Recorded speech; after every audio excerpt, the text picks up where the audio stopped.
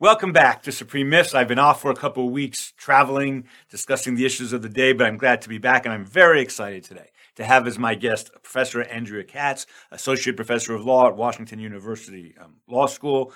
Andrea has a bachelor's, JD, and PhD in political science, all from Yale University. She clerked for the European Court of Human Rights and a district court judge in Massachusetts. She's an expert on presidential power, comparative law, constitutional design, and I'm really happy to have you here today. Thanks for being here. Oh, thank you, Eric. Too generous. I'm excited to be here. This is actually my very first podcast. Oh, how exciting. So, excellent. It'll be easy. Yeah. And you and I, we should tell the audience, you and I were just, where were we? In Minnesota together, talking about Section 3 of the 14th Amendment. We may or may not get to that. We'll see. So you really are an expert in pretty much all things presidential power, including, and you're kind of, this is rare, comparative law when it comes to presidential power. How did you get interested in that topic? How you staked out your claim there? How come?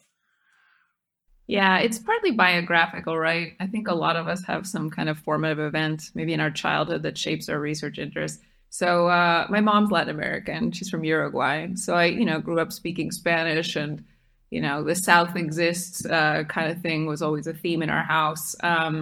I went to college and I was actually a Latin American literature major. And while in college, I was kind of, all over the place in my interests. I ended up taking a class called the Dictator novel with this amazing, eccentric professor, Moira Fradinger at Yale. And we read all these novels that are kind of like about the psychology of the person with absolute power, so like Mario Vargas Llosa, The Feast of the Goat. Garcia Marquez wrote one of his less famous novels, The Autumn of the Patriarch. Anyway, they're all super dark, kind of morbid, the sort of corrosive effect on the psychology that holding absolute power has on a person. It's a little bit maybe a little bit Tony Soprano, I guess. I'm not a president phobe by any means, but I did become kind of obsessed with executive power. After that, I think that there's something kind of tragic and dangerous about the office, even in the U.S., which is obviously a lot more stable compared to some of these contexts. Well, it may or may not be more stable. We'll find out in a year. I'm not as confident about that as you are. Obviously, our president doesn't have absolute power. I think most presidents wish they had that, but they do not have absolute power. I take it presidents in other countries have something similar to that, even democratically elected presidents? Well, yeah. That's a good question. So just as far as the Dictator novel stuff concerns, some of these are, a lot of these are fictionalized. Some of them are based on actual power holders. So, General Trujillo in the Dominican Republic, for example, was one of these presidents that's sort of elected democratically, but then keeps kind of eroding checks and balances. Right. And I will say, I'm sorry to interrupt. I was just in the Dominican Republic a few months ago. It is a wonderfully beautiful place. I'll just say that. Yeah. Well, if the novel's anything to go by, I wouldn't have wanted to be there at the time that this guy was in power. Yeah. But yes, agree to the natural beauty. Totally. It's a sliding spectrum. I think when it comes to the sort of psychological weight that the office has on a person, the fact that you're embedded in a system of checks and balances might not actually be that comforting. I think we in the U.S. are a little bit disingenuous about how much we look to the president for our cues, to make politics, to tell us that it's going to be okay, to have a direction for the country and actually come through on it. In ways that obviously, are at odds with the actual checks and balances on the presidency. So I think that from a psychological point of view, we can't quite get away from this like great man symptom. Of course, the president is more boxed in, thankfully, than in some of these other contexts. A couple of observations. First, I love the fact that you're talking about the psychology of this, and it's only because a lot of my work on the Supreme Court is about this. Is about what happens when you give a person effectively unreviewable power for life. I don't want to get back. I don't want to sidetrack into that, but I've talked a lot about that. I have to mention Judge Posner once an episode is kind of a rule, and Judge Posner was interested in that psychology too during many of our conversations. But I want to ask, what I really want to ask you though is, there's a professor at UNLV who has written a series of articles that no one takes seriously, but I do, that talks about how America really should have two presidents. And leaving aside that that's never going to happen, his point is we have put the power of the ceremonial head of state, the monarch in England, alongside the power, or in the same person as the power to run the government. And that's too much power for one person, too much power for one office. It's a terrible idea. I take it you have some sympathy for that view. I don't know these articles. His name is David Ortliken. I can't pronounce his last name. O-R-T. David, and he's at Nevada, Las Vegas. Oh yeah. This has been a big deal of his for years. Ah, that's cool. Yeah. Sign me up. Yeah, I think I would think about it not so much that it's too much power for one person to handle, but actually the idea that the two roles conflict. Being the head of state, that sort of ceremonial King of England kind of head of state thing, and then being the head of government, I think they actually really work at cross purposes. So I remember a couple years ago, a piece came out about how Obama, when he gave this State of the Union address, and one of the congresspersons, Joe Wilson, screams, "You lie," right, at him. And how this was like a big moment because it really seemed to be like an assault on the dignity of the presidency, right? The president is like standing up at this like lectern above, right, all the Congress people. And what I think that episode really reflected is the president as head of state, setting the tone for the nation, the State of the Union, versus being like more, as if this were the House of Commons in England, right, where they frequently insult their prime minister, attack, combat. So I think that the president combines the two roles, and I think that particularly in our party system, as our parties get more polarized, the sort of dignity that the head of state needs, it's zapped, it's being continually undermined. So yeah, I've obviously got to read these pieces.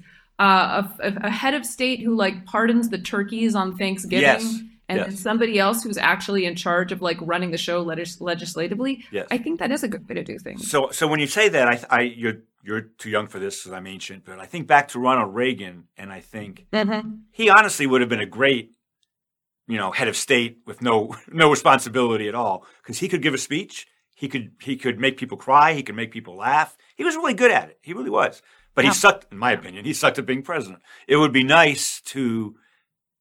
You're right. It's two different skills, and sometimes they're in this. I think President Obama had a lot of both. I think he was a good administrator and a good leader, but that's, I think, the exception, not the rule. And I'll send you the link to David's article. They're really interesting, and people have a tendency to dismiss it as well. That would never happen in the country, but his real contribution is showing how out of line it is to give all these powers to one person, which I take it is consistent with a lot of what you're saying. All right, let's talk about American common law for a second, then we'll get to comparative law.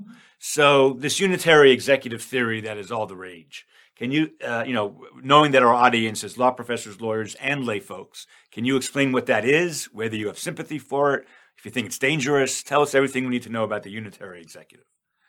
Okay, the unitary executive in a nutshell. Yes, in a nutshell. No, I'm not a fan. Before I explain, I'm not a fan. Okay. I think there's kind of a historical claim that, well, let me start with what it is. Okay.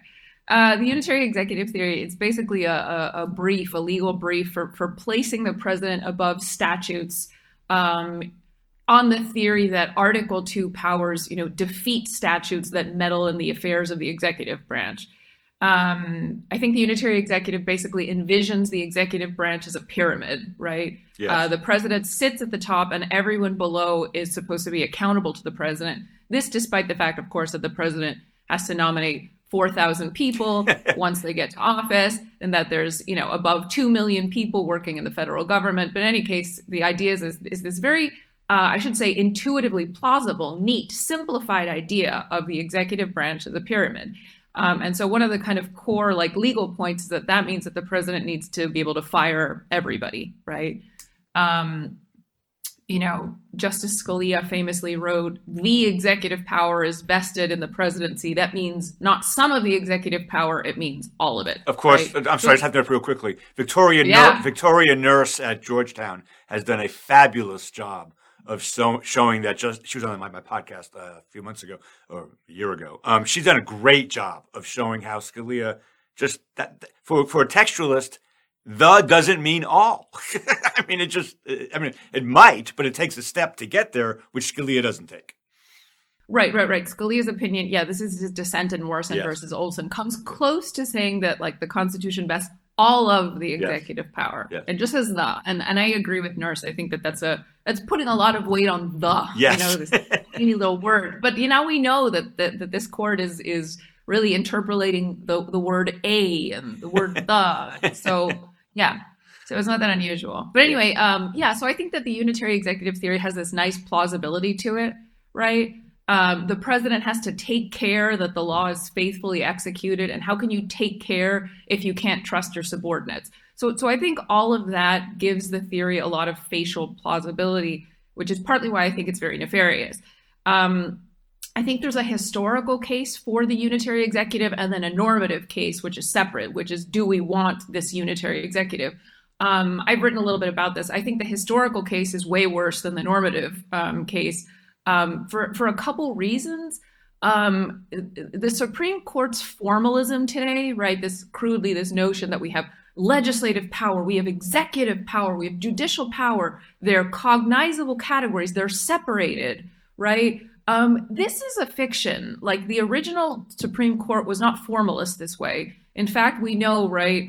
The Federalist Papers said that this idea that the three powers had to be completely distinct from each other, they call that trite, right? So even for Madison and Hamilton, the idea that our government requires pure watertight separations, not an original idea, right? In fact, it's a lot more plausible to say that we were a republic of statutes at the beginning, right? Congress created all sorts of agencies, and it kept some of them out of the president's hands. So Christine Chabot, who's now at Marquette, she's done some fabulous work on early American history, showing that there were a number of independent regulatory agencies who President Washington couldn't control, right? Including something called the Sinking Fund Commission, which distributed money and again was mostly in judicial hands. The president couldn't touch it. Andrea, let's slow down for 1 second, because what you're saying is so important. I want to make sure the non-lawyers here understand what's at stake here. There are a lot of things at stake, but what you're alluding to now is this idea. So the Federal Trade Commission today, the Federal Communications Commission, all of these independent agencies, the Roberts Court is clearly trying to weaken them. And there are 5 self-identified originalists on the Roberts Court. They don't seem to care about this history that at the very beginning there were these type of agencies. Their knee-jerk reaction would be, no, there wasn't. This started after the New Deal. But that's not true. And I think Nick Bagley and I'm having a senior moment, my friend's name, at Michigan, wrote a long article on at the founding. There were all these agencies doing really important things. And so as an original matter, you agree with Julian Morgenstern and Nick Bagley. Their position is as an original matter, the idea that the unitary executive theory is based in history is just wrong. Yeah, I think that's right. I mean, I think you mentioned Mortensen. I mean, I think the current court has this idea that the executive power is this sort of like almost solid core, plutonium or whatever you want to imagine, right? It's a core, and you can't whittle away at this thing by statutes, right? That's unconstitutional. That's meddling Article 1 and Article 2's kind of sandbox. I think what Mortensen has showed, which is really important, is that for the framers, this original idea of what executive power was actually subject to statutory control. And that's so far from our understanding today. That just shows, I think, how complete the Supreme Court's kind of victory over our imagination has been. That's a great line. The Supreme Court's victory. That applies to so much of con law. Go ahead. I'm sorry. Go ahead. Yeah, no, we should write something on that. Yes. The other thing that I think is also ahistorical about the unitary executive, and this is something that I've written about, this idea that the take care clause it constitutes an affirmative grant of power to enforce the laws in the way that the president wants to see them executed, right? This is actually a new idea, right? So Justice Kagan, dissenting in the Saylor Law case, says, when did take care that the laws be faithfully executed mean the president gets to execute them in a way that's different from what Congress intends, right? And I think that phenomenon, this sort of splitting of the two ideas, it only makes sense if the president is taking orders from somebody else other than Congress, right? And this, as I've attempted to show, this only makes sense starting in the 20th century, right? The president starts taking orders kind of directly from the people in the early 20th century. This is the time when primaries start to be experimented with for presidential nominations. It's the time when presidents start giving public speeches. You know, you can think of Teddy Roosevelt riding on the back of railroads. Presidents actually start campaigning for themselves, right? Before that, it was considered embarrassing groveling to campaign. Presidents start to control press coverage. So in other words, it becomes possible, and it's really a technological point, for the president to say, the people want me to do this, despite what Congress wants. And that, I think, is when you start to see this idea that the take care clause kind of gives authority for this independent presidential will. But again, bottom line, this is the opposite of original, you know. So that's yeah. So I once had Mike Ramsey and Jed Sugarman on here together debating this issue. I think Mike Ramsey is very, very thoughtful and a really excellent scholar and a great guy. I think he's wrong on this issue. I think this history. I think you've gone through it, and we could spend another 45 minutes doing this. But I think it's clear the Unitary Executive Theory does not come from an original understanding of the Constitution. You said when you started this conversation, but there's a normative argument too. So where do you come down on the norm? So that's I think neither you nor I'm not an originalist. I don't think you're an originalist. So as a normative matter, what do you think is wrong or good about the Unitary Executive Theory? Right. I mean, and I think this is probably kind of very in line with the way that you see things as well. If the text and the history are not super clear, then how should we interpret these texts? And I think the answer is in a way that's good for democracy, right? So I think clearly the text and the history don't prevent us from adopting something like a unitary executive if that's what we really want. So do we? Yes. And here I think the answer is more mixed, but still no. So I think that the unitary executive theory does get one thing right. Today, in the 21st century, we really depend on the president to do a lot more than we used to, right? Essentially devising foreign policy, keeping the nation safe from natural disasters, regulating the economy, et cetera. I mean, the president is a source of policy and like a continual manager of the economy, of our health and safety, et cetera. So does that require a more unitary executive?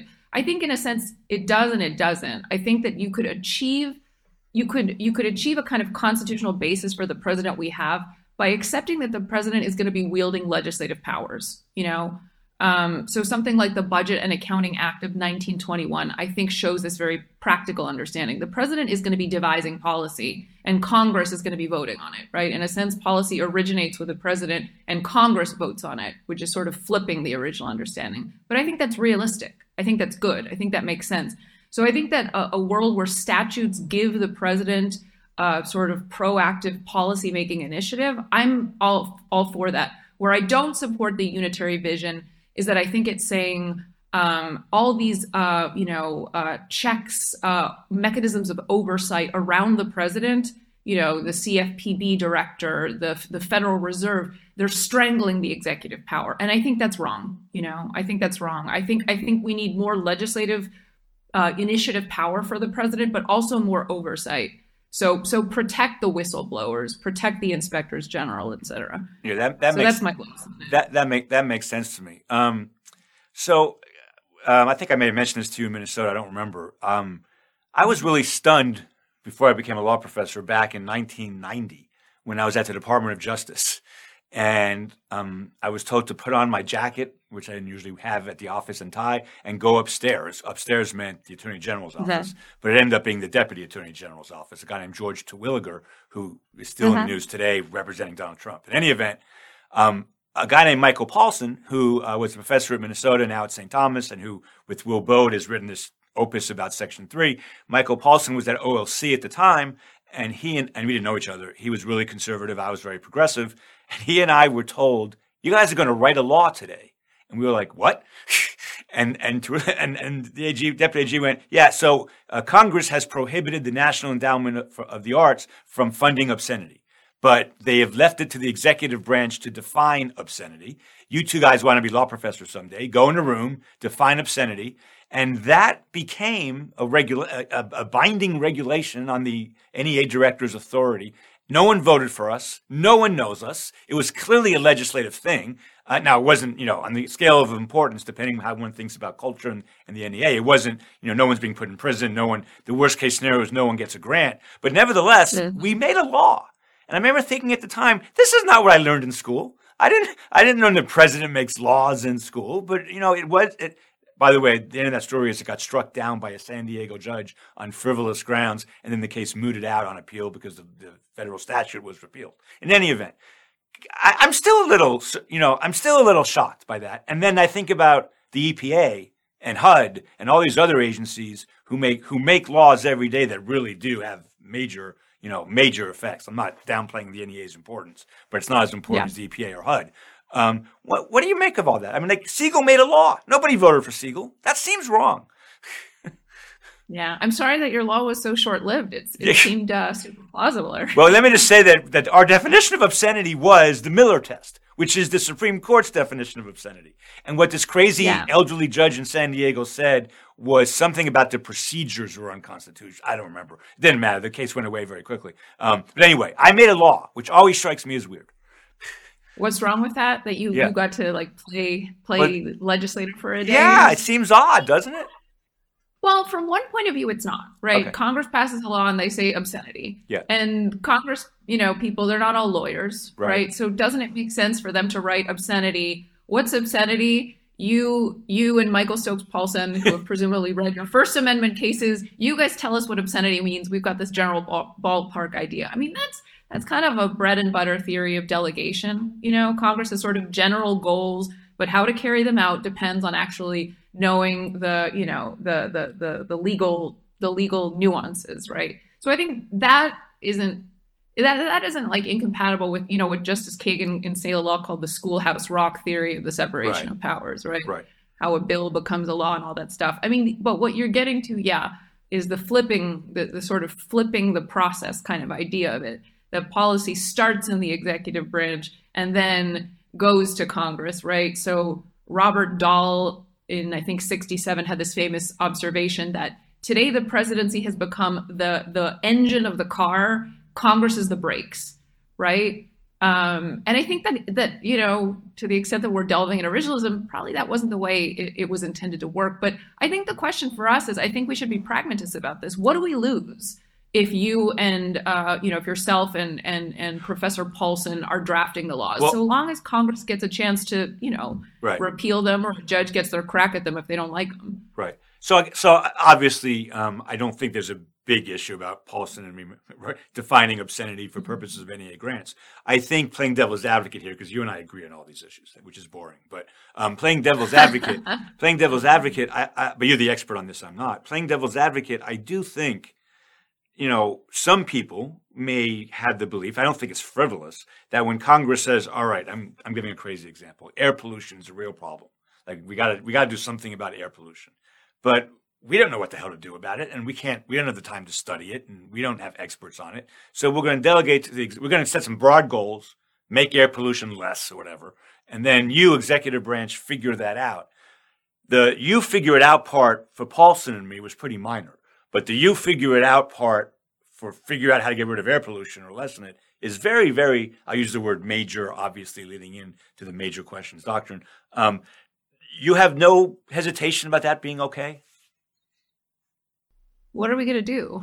I mean, we can't expect Congress to be like nuclear physicists and bankers and constitutional lawyers all at the same time. I mean, I think a great example, I think people like to believe that this is a new problem. It started with the New Deal and its alphabet agencies, right? But like the very first Congress was basically lectured to by Alexander Hamilton as the Secretary of the Treasury, right? He's basically like written up a policy of how America needs to settle its debts.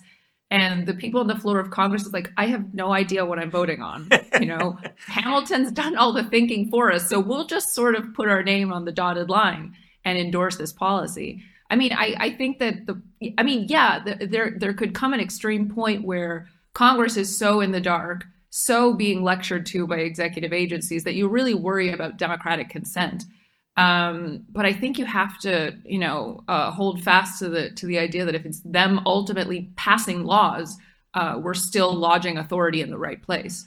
Okay, so a couple off-the-wall questions, and I say this often during my podcast. I sent you a kind of a list of tentative subjects, and I always end up veering off of them, and I think that spontaneity is good anyway. So this is related, but so first, I know this is going to be a weird connection to make, but the more the House of Representatives is gerrymandered, which of course we know these days is terrible, both sides, terrible, although Republicans, because of the timing of it, have gotten more advantage of that, generally speaking. But we know the House is gerrymandered terribly. The Senate, by definition, is gerrymandered because it's 2 senators from every state, and California has, 50 times the population of Wyoming. Those two things being the case, the Congress really doesn't represent America in a way that maybe the president does, and maybe even so. Justice Powell wrote a famous dissent in the Garcia case, really taking aim at civil servants, saying that they are nameless, faceless people in Washington, D.C. who have no idea what's happening in Oklahoma and Missouri and Alaska. My experience was they acted in good faith and tried to do a pretty good job. But and I was the Bush administration, a Republican administration. But leaving that aside, the Congress seems to me, because of computers and gerrymandering, less responsive to the national will than it used to be. So maybe it's a good thing the president is more kind of responsive? Off the old question. Hard question. I've got a lot of thoughts on this, and I'm trying to wrangle them into something to coherent. I feel this at you. I just was not prepared, so I appreciate that. Yeah, no, it's great. So, I mean, I think there's something troubling, but also something practical about the idea that Congress is inept, divided, gridlocked. And the filibuster too. I should have mentioned the filibuster too. Go ahead. And making it worse on itself with a filibuster, right? Which, you didn't ask me, but I think that they should remove it. Yes. I think the framers had many ideas of checks and balances, but Congress internally handicapping itself, I don't think was one of them.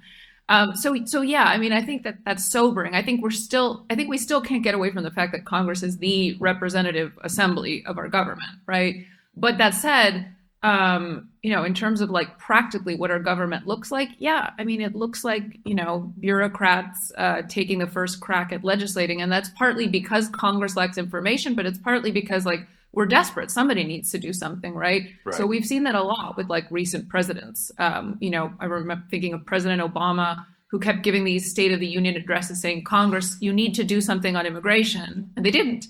And so the president took unilateral action and, establishes DACA and DAPA, the Clean Power Program, right? Out of the Obama EPA, the Biden Student Loan Program.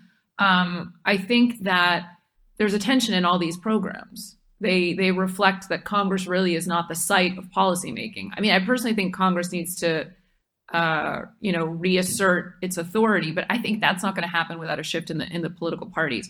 And then the other part of it is this idea of representing the American people.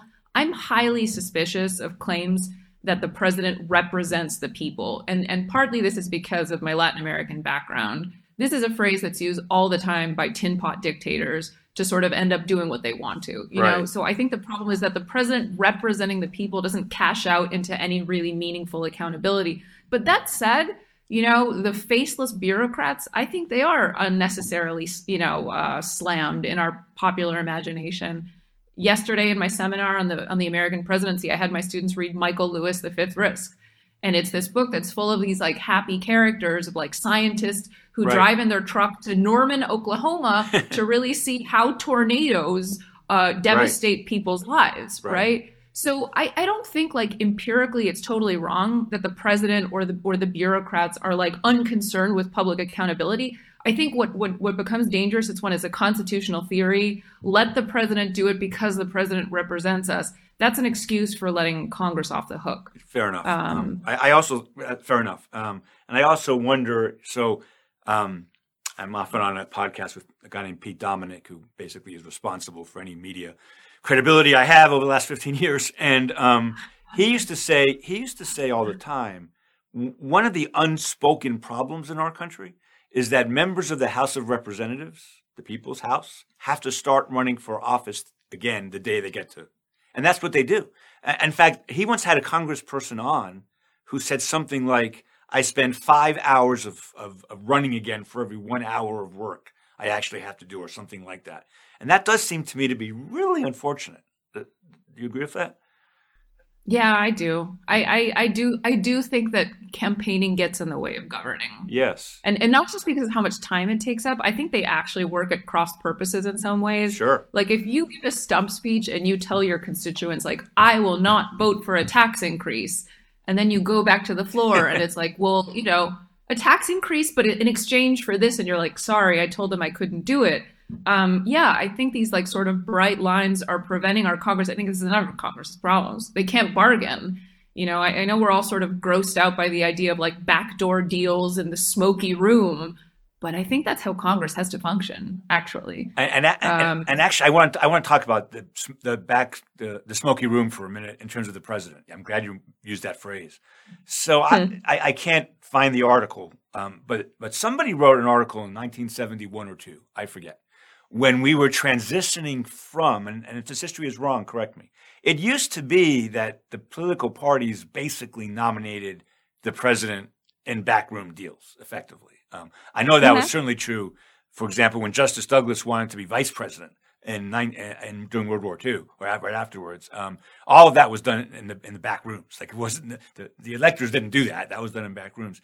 This person predicted that when we went from the back room and the smoky room to the primary system, where the people really do, he said this is like 1972. What was going to happen someday was a demagogue was going to come into power, because it was the back rooms that kind of kept the demagogues out of power. Once the people get to decide, and he predicted Trump, and not the person, but he literally predicted that kind of person, a television savvy media presence who will basically trick the people into, thinking television presence is the same thing as being a good president. Do you want to go back to first of all, is that history correct? And second of all, should we go back to the smoky rooms? I mean, yeah, the history, to my knowledge, is correct. Again, it's partly this topic that we were talking about when you asked me about the unitary executive. Yeah. It didn't used to be the case. Like, technology did not permit the president to say, hey, go vote for me, I'll deliver you this, right? Right. The presidential candidates were basically like creatures of their party. And so you would have party leaders get together. First, it was a caucus. This is under the Jefferson administration. It's super small group of just the leaders. Then it becomes a little bit broader, the party convention, kind of what we know, as we know it today, except back then in the 19th century, party conventions were actually deliberating on candidates. They weren't just sort of voting on people who had won the primaries, right? Today, the convention is kind of a vestige. So I think in the 19th century version of things, right, Trump never gets the nomination. Right. Mitch McConnell kind of maneuvers his troops, and Jeb Bush is the candidate in 2016. Exactly. Right? I feel pretty certain about that. I think this is an uncomfortable topic because in some ways it's requiring us to say like more democracy, but we need to be careful about what we wish for. Yes. Right? Like primaries are like hailed in the beginning of the 20th century as like, oh, finally the people are going to have their say in the candidates. And it's all very like great and exuberant and charismatic. But, as a lot of the election law people are talking about right now, primaries seem to really facilitate extremist candidates. I was talking with Ned Foley, right, from OSU after the conference. Yeah. And he was talking about how moderate Republicans, somebody like Senator Rob Portman of Ohio, don't run. They don't run because they know they're going to lose a primary challenge. So I think, this isn't quite my sandbox, but I think that people who are sort of smarter than me about designing electoral systems need to really think about what the primary system is doing to the presidency. And I think you're right. It's allowing outsiders without government expertise and with radical policies, to make it to the White House. So when Trump ran in 2016, one of the things I constantly said, I said two things publicly. One was, I'm from New York and I've hated this man forever and you should hate him too. That's the first thing I said.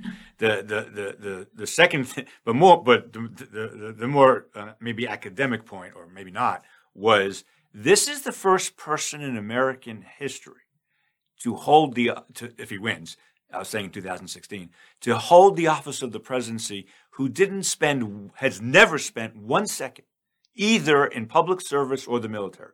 Every other president, my understanding, spent some time in some public service or the military.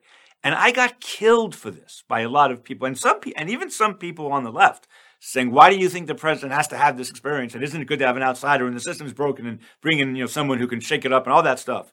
And I think that's insane. And I think it goes back to this kind of idea that Reagan brought to us, that the federal government is bad, that government is bad for the people. And so it's, Reagan was governor of California, so obviously he doesn't fall in the category.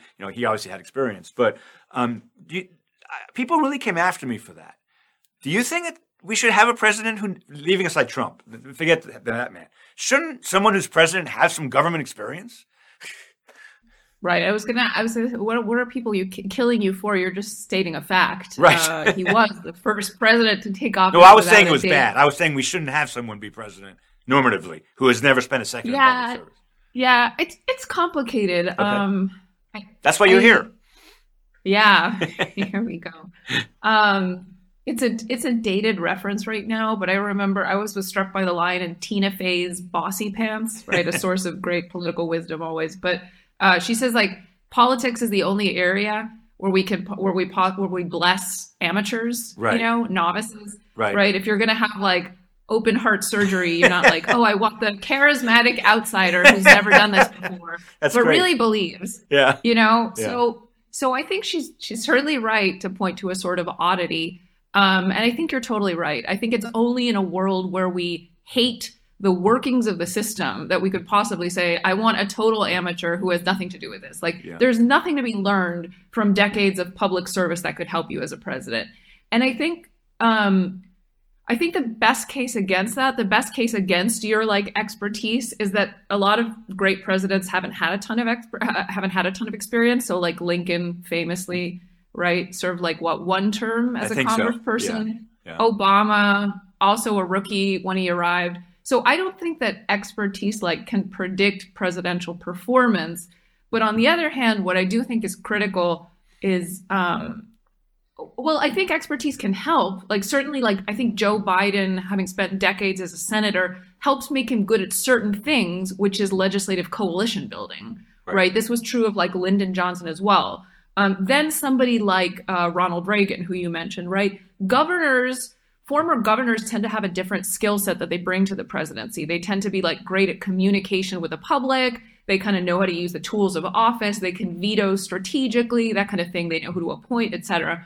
So I think experience kind of can point in specific parts of the presidential role that you do well. But above all, I think the most important thing here that made Trump anomalous was he didn't have a sense of what the laws were about, a sense of self-restraint, right? Peter Shane in Democracy's Chief Executive has written about this. It's absolutely critical for somebody to come to office who respects the laws, who respects the spirit that our government has to be conducted in. Fair play, alternating party. You don't use the Department of Justice to prosecute political opponents or your personal enemies. So I think a president has to come to the office with a sense of self-restraint and a sense of civicness. And I totally agree with you that decades of trashing the government allows us to believe in outsiders in a way that I think is super dangerous. That was really well said. Thank you. Also, I think my point was someone who's, and it killed me, he was running against Hillary Clinton, who has done nothing since Yale Law School in 1973, but worked for the public interest. If you've never, ever spent a second in government or doing some kind of public-facing work, then I question your motives to be president. And I think Trump has proven that. And I think other people would prove that as well. All right, let's move on for a second. I want to spend a few minutes talking about comparative law, because this is something I know very little about. Richard Albert was on this pod a while back. And Richard, cool. He's like the dean of U.S. comparative law scholars, and he was awesome. Godfather. Yeah, the Godfather. I'll tell him you said that. He'll like that. The Godfather of comparative law professors. And I really learned a lot in that podcast. So, but we didn't talk about this issue I'm going to ask you about. Compared to England, France, Germany, Spain, Western Europe, and then other Western countries who we think of as representative democracies in some way similar to ours. Do any of those, and South America, I mean, anywhere in the world, we have a relatively free country with freedom of speech, freedom of religion, and some kind of elected president or prime minister. Are these two roles of, we were talking earlier of kind of the person who speaks at funerals and talks after emergencies to make people feel better, and the administrative head of state, are they merged in other places like they are, like it is here? I don't know the answer to that question. It depends on the political system. Okay. So presidentialism, which is what we have, yes. 3 branches, the executive branch being run by a president, they're mixed. Then you have systems called semi-presidentialism, where you can have a prime minister alongside an elected president, right? And that, in a sense, tries to get at that idea. So Germany is an example of that system. The president has certain roles, and they tend not to be the legislative roles. So I think kind of there's a couple of separations that your question is getting at, which I think are really important. The head of state pardoning the turkey and welcoming the Boy Scouts and football teams to the office, that's one set of roles versus legislative power or legislative kind of, legislating, policy making, right? That's one kind of division. Another one would be legislation versus administration. And again, I think to the extent that we like the idea of a separation of that, semi-presidentialism, I think gets at that better, right? You can have a chancellor and a prime minister, something like that. The prime minister is in the muck all day, right, working on legislating, and the chancellor kind of talks to the nation, makes more strictly. And that's Western Europe, right? That's most of the countries in Western Europe, right? Yeah, I guess that's right. Yeah. I guess that's right. Yeah. I mean, so the U.S. is kind of, the U.S., there's people who have written about the U.S. Constitution as a model for other countries. And so most of Latin America modeled their constitutions on the U.S. Right. You have a president that combines both the head of state and the head of government functions. Okay. That kind of occasioned a whole lot of scholarly literature on whether presidentialism is dangerous and prone to like military coups and backsliding. And a lot of, that thesis has been criticized. It depends on the political parties. It depends on the economy, et cetera. But there's some kind of ideas that this fusing of responsibilities makes presidentialism distinctly challenging. Right. Yeah, I feel like those, as we said earlier, those are two different skill sets. I think Western Europe does that better than us, although they have the rise of many political parties in those countries distorts the whole comparison, I think, our two-party system. All right, let's leave presidential power behind for a moment. You wrote an article about the failure of progressive formalism. Now, let me just make clear my prior, since I'm a legal realist at the beginning, I'm the anti-formalist. I think Posner had it all correct on these issues. I think formalism is a silly cover for values. That's my predilections. What do you mean by progressive formalism, and what do you mean by it failed? So there's a specific historical version of what I meant by progressive formalism, and then there's a kind of more generic portable version of it. Okay. I'll start with a historic version of it. Basically, it's a backlash to an overgrown Supreme Court. Yeah.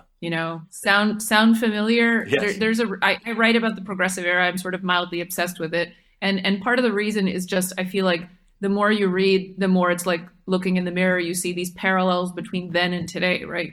The progressive era is this moment where we have industrialization, we have the rise of corporations, we have all of this anxiety about private power, inequality, right? And so people panic and they're looking to government to do a lot of things. And I think the court of the progressive era also panics. It sees all this brand new legislation and it tries to shut it down. So partly I see progressive formalism, what I'm calling that, as a backlash to the court, right? And so I think the idea is basically this notion that leaving constitutional meaning in the hands of the judiciary is undemocratic. And so we really start to see that, with backlash, the Lochner era, of course, backlash to Lochner. I think it comes earlier, right? There's a case where the Supreme Court strikes down the federal income tax as unconstitutional. 1895, it's called Pollock.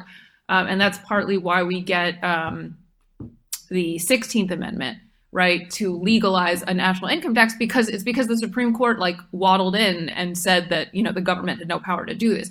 In any case, I'm sorry to interrupt, but they may do it again this term in a different way, but in a very serious way. There's an income tax case this term that I'm told has unconscionable implications for the world if it goes a certain way. I don't want to get sidetracked, but there's a case this term. But again, I think the parallels are just uncanny. So in any case, what I mean by progressive formalism is basically this idea of popular democracy saying we're going to take back constitutional meaning away from courts. That's really what I mean. And why do I call it formalism? I think it's this hope that you can use text to bind a court, right? And so I know as a legal realist, you think that's a fiction. I'm not totally sure if I think it's a fiction. I think it might be a fiction, but at least I want to say that in this period of American history, it was like a democratic hope. Right. This idea that you could give the people a national referendum that would allow them to overturn Supreme Court decisions that they hated, and that ultimately what the Constitution means lies with the people. And so I call this formalism because I think they thought that you could use text written by people to bind judges, to hold judges to that meaning, to eliminate judicial discretion. That's fascinating. And of course, that's my wheelhouse because I wrote a whole book on this and I've been very public about it. I think so many of the questions we ask judges to answer, they based on text, they just can't answer. What I do think judges understand, though, are presumptions and burdens of proof. I do think judges understand that. So my supreme myth suggests that whereas equal protection, due process, free speech, establishment, that text is not going to bind anybody and never has. And that's why we keep changing law. And as Posner said, if changing judges changes law, do we know what law is? But my solution is something like the clearly erroneous rule that appellate judges use for district court factual findings. That was Alexander Hamilton's rule in number 78. There has to be an irreconcilable variance between a statute and the Constitution. That's his phrase, irreconcilable variance, before a court would strike it down. I do think judges understand burdens of proof and presumptions. And so you were talking about constitutionalism outside the courts. Of course, Mark Tushnet, who was kind of my mentor growing up, is most famous for that idea. I do think we have a better chance of getting there, not by interpreting the text, but by adding some kind of rule like appellate judges have, that if they're going to say a district court's findings were clearly erroneous, they have to write a different opinion. And it's hard. Mm-hmm. It's hard to write that opinion. Tushnet once said, even as a crit, some verbal formulations are harder to evade than others. He literally said that. And people thought he was being inconsistent with his kind of critology. But I don't think so. Yeah. I think he's right. So do you agree with that? That's not right. You do? Okay. That kind of... Go ahead. No, I was agreeing with the Tushnet point. Right? No, my point is that some 35 years of age, right? Right. My point is, if we had a clearly erroneous standard for constitutional law, we in fact would have less laws overturned, dramatically less laws overturned, because it's more work. And just as a practical matter on the ground, it's a lot more work and takes a lot more creativity and imagination to meet that standard. You think I'm crazy? No, I agree with you. I think that this is something kind of like Thayerian minimalist yes. Judicial review, right? Yes. I think that's compatible with what I talked about with the idea of progressive formalism. Yeah. Okay. I think you're totally right. Equality, due process. I don't think these terms bind judges. Right. I'm a big fan of your book, Supreme Myths. I told you when we met in Minnesota, I assign it to students in my con law class who are like, I hate the Supreme Court and I don't know what to do with myself. And I'll be like, go read Eric's book. It'll make you feel a lot better. You're not alone in this angst. Thank you for that.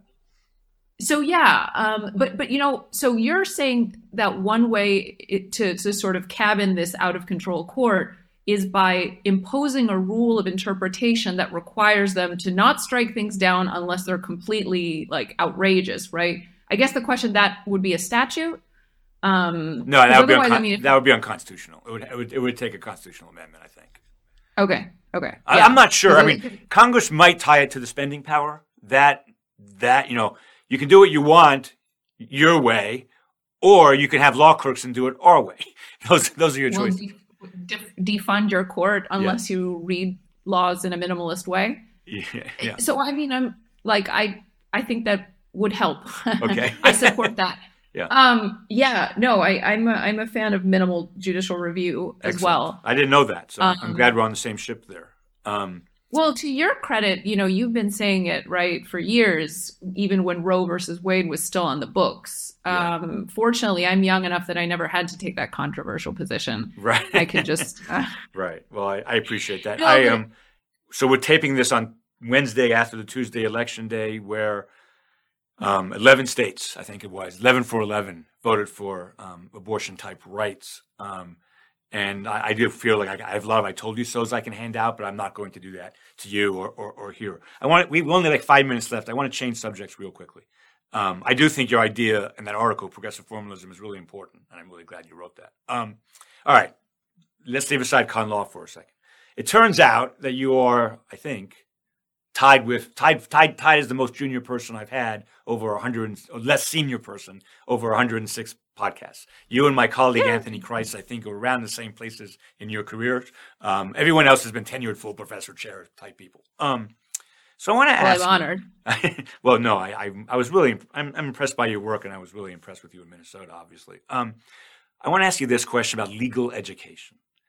It seems to me that over my 33 years, I've really seen a siloing in the last few years, where ACS students went in one direction, FedSoc students went in another direction, and that, I mean, even post-law school. I mean, at the elite schools especially, the ACS students went to liberal judges, the FedSoc students went to conservative judges.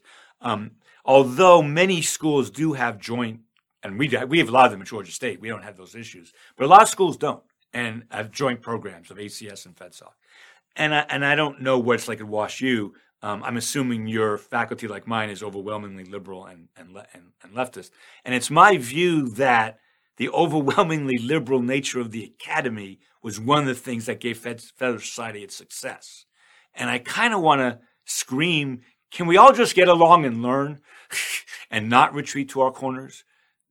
It wasn't this way in 1995. It really wasn't. I mean, we had debates and disputes, but it wasn't siloed like it is today. And you're much newer to this, so I'm curious what your perspective is on that. That's a tough question. I know. I kind of just want to say I'm new to the academy and wave on your question. Okay, you can duck it if you're allowed to duck it if you want. No, but some part of this comes from I consider myself a legal historian, and sometimes I'll read things that give me these clues that it wasn't always this way. Yes. Yes. Right. I don't know, when the APA came down, there was actually mixed opinions from the law schools, right. About the statute. The Administrative Procedure Act she's referring to, Yeah. So I don't know. I don't think it's been true historically that law schools were overwhelmingly liberal. I think partly what's happening is that we're mirroring the trajectory of our two political parties. Right. I think that if you're an expert and a wonk and a technocrat and whatever, which I think lawyers do tend to be, right now you have more of a home in the Democratic Party than you do in the Republican Party. Right. And I think that's partly because the Republican Party has sort of willingly picked up populism. But I think populism definitely used to be a Democratic Party tenet way before. So, I think in the New Deal era, for example, academics were pretty neatly split between the Republican Party and the Democratic Party. So partly, I don't know. I don't know if that's saying it's not our fault. Oh, I'm not. Yeah, I'm not even. I'm just describing it. I'm not necessarily judging it. I do think in just over 3 decades it has changed dramatically, and it saddens me. I mean, it does. I mean, I'll say this publicly. I probably shouldn't. We had a conservative constitutional law professor back in the 90s. He retired sometime in the 2000s. And my school is not that anxious to replace it. And we don't have any conservative public law folks. We have some private law conservatives. Like you're saying, we have some private law conservatives. We don't have any public law conservatives. And I've tried to get my faculty to hire them. I think it's really important for law schools to have both. I'm not sure they do today. Do you have a outspoken conservative public law faculty member on your faculty? That's what you mean by outspoken. Okay, fair enough. I think that we have a decent survey of different ideas on the faculty. Yeah. I don't know. I think the way I think about this is it's a challenging question. What are we as law professors supposed to be neutral about? Or what is it okay to have political disagreement about? I mean, you said the role of good government earlier in this conversation. Like, I don't think as a law professor, I need to be neutral about whether good government is important for the nation. Like, right. I'm going to take a stand in front of that. I don't think that means big government, right? But I think that means competent government, professional government, right? People of integrity and good ethics being in government. So I think partly it's that to the extent that I see kind of the core of the Republican Party moving away from an idea like that, I say, okay, I'm completely alienated as a student of American history or as a law professor, you know, but that doesn't mean that like I would never have supported like Dwight Eisenhower or something like that. Right. I think we're in a really weird moment. I think politically, like expertise is kind of lodging right now with the Democratic Party. And truthfully, I don't think that's a good way for our country to be. Yeah, that's awesome. No, I agree with all of that. All right. I guess my very last question, and it's a weird one. You don't have to answer it. Where do you see yourself in 10 years? Like what do you want to be known for, if anything? And what would you like? Because you are an outstanding young scholar, and I think you have an incredibly bright future. Where do you want to be in 10 years? Career-wise. Yeah.